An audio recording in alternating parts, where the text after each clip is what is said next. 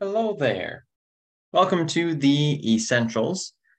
I'm James, the pastor of the Freedom Moravian Church, and this is my podcast that gives us some space to explore our faith a little bit deeper and to celebrate the hope and the good news that we experience in life. Today, I have for you our lessons and our message from Sunday, August 6th. I have no idea how we are in August already, but here we are. Our first lesson came from the book of Genesis, chapter 32, verses 22 through 31. Jacob got up during the night, took his 2 wives, his 2 women servants, and his 11 sons, and crossed the Jabbok River's shallow water. He took them and everything that belonged to him, and he helped them cross the river. But Jacob stayed apart by himself, and a man wrestled with him until dawn broke. When the man saw that he couldn't defeat Jacob, he grabbed Jacob's thigh and tore a muscle in Jacob's thigh as he wrestled with him. The man said, "Let me go, because dawn is breaking." But Jacob said, "I won't let go until you bless me." He said to Jacob, "What's your name?" And he said, "Jacob." Then he said, "Your name won't be Jacob any longer, but Israel, because you struggled with God and with men and won." Jacob also asked and said, "Tell me your name." But he said, "Why do you ask for my name?" And he blessed Jacob there.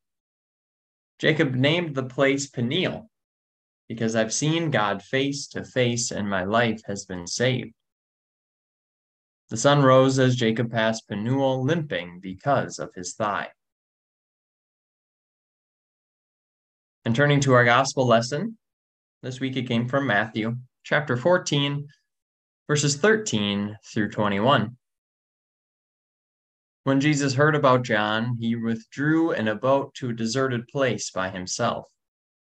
When the crowds learned this, they followed on foot from the cities. When Jesus arrived and saw a large crowd, he had compassion for them and healed those who were sick. That evening, his disciples came and said to him, "This is an isolated place and it's getting late. Let's send the crowds away so they can go into the villages and buy food for themselves." But Jesus said to them, "There's no need to send them away. You give them something to eat." And they replied, "We've nothing here except 5 loaves of bread and 2 fish." He said, "Bring them here to me." He ordered the crowds to sit down on the grass. He took the 5 loaves of bread and the 2 fish, looked up to heaven, blessed them, and broke the loaves apart and gave them to his disciples. Then the disciples gave them to the crowds. Everyone ate until they were full, and they filled 12 baskets with the leftovers. About 5,000 men, plus women and children, had eaten. Here ends the reading of our word. This was one of those Sundays where it was hard to see where the lectionary selectors were going as they chose the lessons, because in the Old Testament, you have Jacob wrestling with God, and in the New Testament, it's Jesus feeding the 5,000. Sometimes the stories can kind of go hand in hand. They relate to each other a little bit, but this was a week where it was hard to pull them together. So we went ahead and talked a little more about Jacob, his time wrestling with God, and this new name that he gets. Now, I just came back from a week directing junior camp, which is our camp for 3rd through 6th graders. And our theme this summer for all of our camps was The Amazing Grace, a play on words that connects the very well-known hymn and the popular TV show, The Amazing Race, where contestants travel around the world completing various challenges. One of my friends, Pastor Marion, from the West Side Church in Green Bay led our program, our activities and lessons that we had in the morning. And she, throughout the week, positioned us on the road from Jerusalem to Jericho, the same route taken in the story of the Good Samaritan. And all the while on this road, we learned about loving our neighbor, and we did plenty of challenges to keep the spirit of a race alive. We did relays, transferring water from one bucket to another using just a sponge. We raced each other to see who could bounce 3 ping pong balls into an egg carton the fastest. And we linked arms in a giant circle, trying to pass a hula hoop around the circle while staying connected the whole time. And the competitive spirit was really brewing. But it found a place to truly shine, not during the morning program, during all of those challenges, but during a carpet ball tournament that we held during free time on the last day of camp. And we have a carpet ball table here at our church in Freedom. It's in the basement. But if you are unfamiliar with carpet ball, picture a long, narrow pool table with 2 wells at each end. And you place pool balls in front of you as you stand in front of the well. You place them just on the other side, and you take turns rolling the cue ball towards your opponent on the other side of the table, trying to knock the balls they've set up into the well sitting in front of them. It's a very simple and fast game, and the kids at camp are totally addicted to it. Mount Morris has 2 carpet ball tables in the yard behind the main building, and the kids were there every chance they had. Before breakfast, they were there as the sun came up. They were out there during free time. They would sneak a game in between snack and campfire. They were always playing carpet ball. So one of the counselors decided to host a tournament so we could see who the best player at camp would be. So he set up a camper bracket and a staff bracket, with the winner of each meeting in the middle to determine who the ultimate champion would be. And after several hard-fought games, it came down to me as the winner on the staff side, not to brag or anything, and a camper named Anders. And Anders is a 3rd grader who somehow managed to beat all of the other older kids. This was a showdown for the ages. It's truly a David and Goliath story, because I'm 6'2", and Anders might be about 4 feet tall. Most of the camp lined the table, and they held their breath with every roll. Tension was rising as we went into overtime, and then we went into another overtime, and then another overtime. Finally, Anders knocked my last ball in, and I missed with my final attempt. Junior camp had its carpet ball king, and you should have seen the smile on his face. Not only did he beat the winner of the staff bracket, but he also beat the camp director, which he thought was worth some extra bonus points.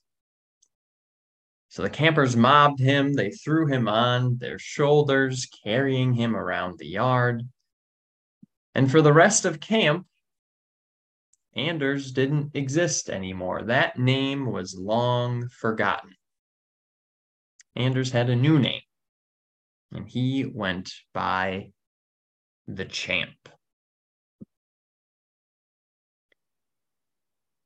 There is that showdown in our Old Testament reading for today, and the result of the showdown, much like Anders' name changed from Anders to Champ, this showdown in the Old Testament has a name change as well. Jacob wrestles with God.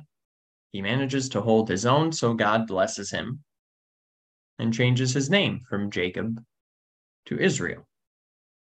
from something that meant someone who follows or seizes or circumvents to something that meant he has struggled with God and was able to overcome. And the significance of this scene and this name change is lost unless we know a little bit more about who Jacob is. So he's the son of Isaac. He's the grandson of Abraham, a direct descendant in this family that has been chosen by God. But he's a complicated man, and he has certainly had a complicated relationship with God to this point. From birth, and his twin brother Esau have been set up kind of as rivals, as enemies. It's said that the two of them were fighting in the womb. When they were born, Esau was first, and Jacob came closely behind, clutching the heel of his brother. And the boys would grow up as total opposites. Jacob was loved more by their mother, and Esau was loved more by their father. And eventually, when their father, Isaac, has reached old age, Jacob tricks him. He tricks him into giving him Esau's birthright. And of course, this makes Esau furious. It was the last straw in their relationship crumbling to the ground. So there's conflict in this special family. But Jacob also struggles with his journey walking with God. For many years, he had no relationship with God at all. He thought that was something for his father, something for his grandfather, not for him. But finally, God visits him in a dream and promises to bless his family through him, that his descendants are going to make a great nation. But Jacob isn't convinced. He likes the sound of it, but really he demands results. He wants to see it happen before he's willing to profess any belief in this God of his father and grandfather. And it's somewhere in that period of his life that we find him today, still not totally convinced about God. But he's also heard that after years apart, his brother Esau wants to find him. And Esau is ready with 400 men, making Jacob fear for his very life.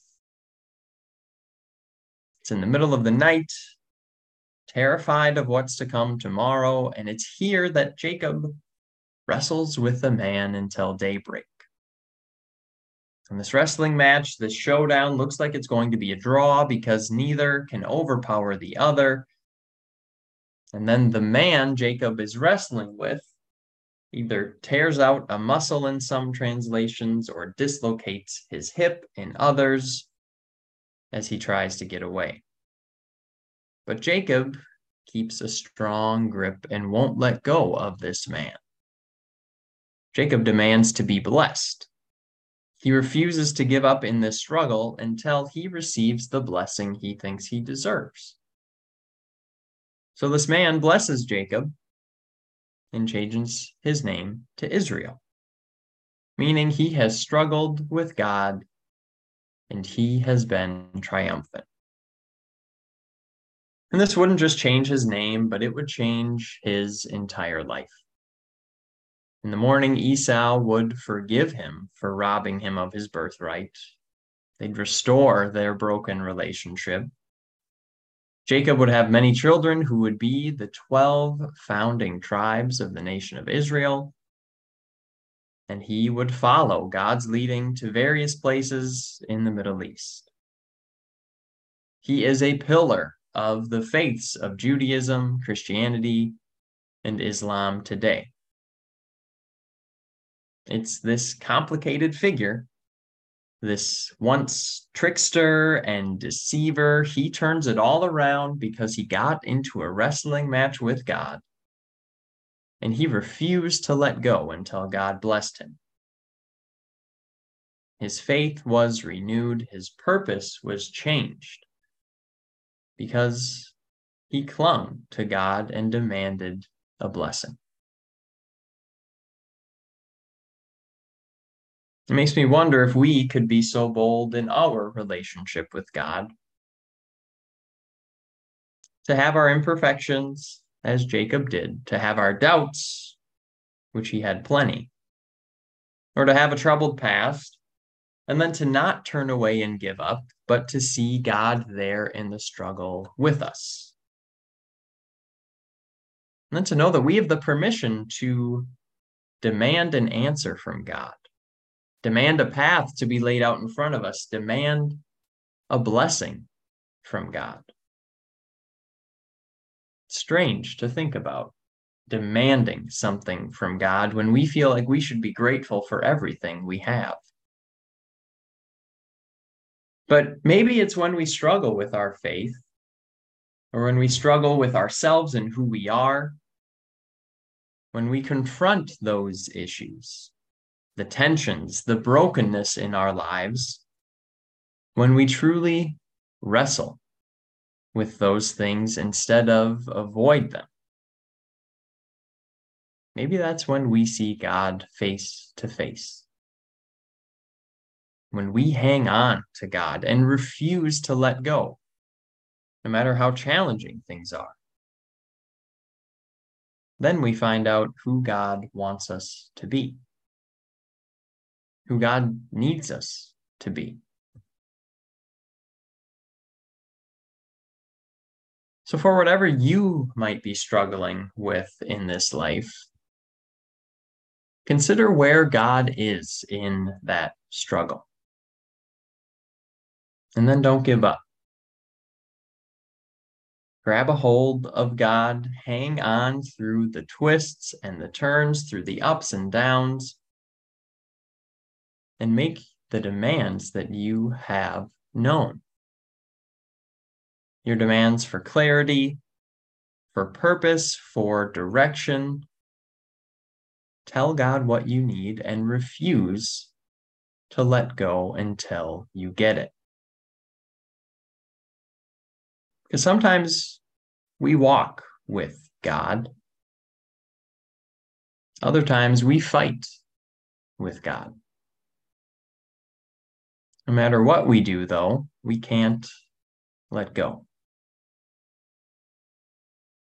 And when you make it through the dark night and morning finally comes, when you find yourself clinging to God as a new day rises in front of you, you'll see the plans that God has for you, and you'll see them in a new light. And then as you embrace who God needs you to be, you'll be ready for the plans God has for you. Amen. Well, I appreciate you listening to another episode. You can find out more about the church I serve, the Freedom Moravian Church. You can find our website. You can follow us on Facebook. You can even worship with us on YouTube. Or if you'd like to know about Moravians around the world,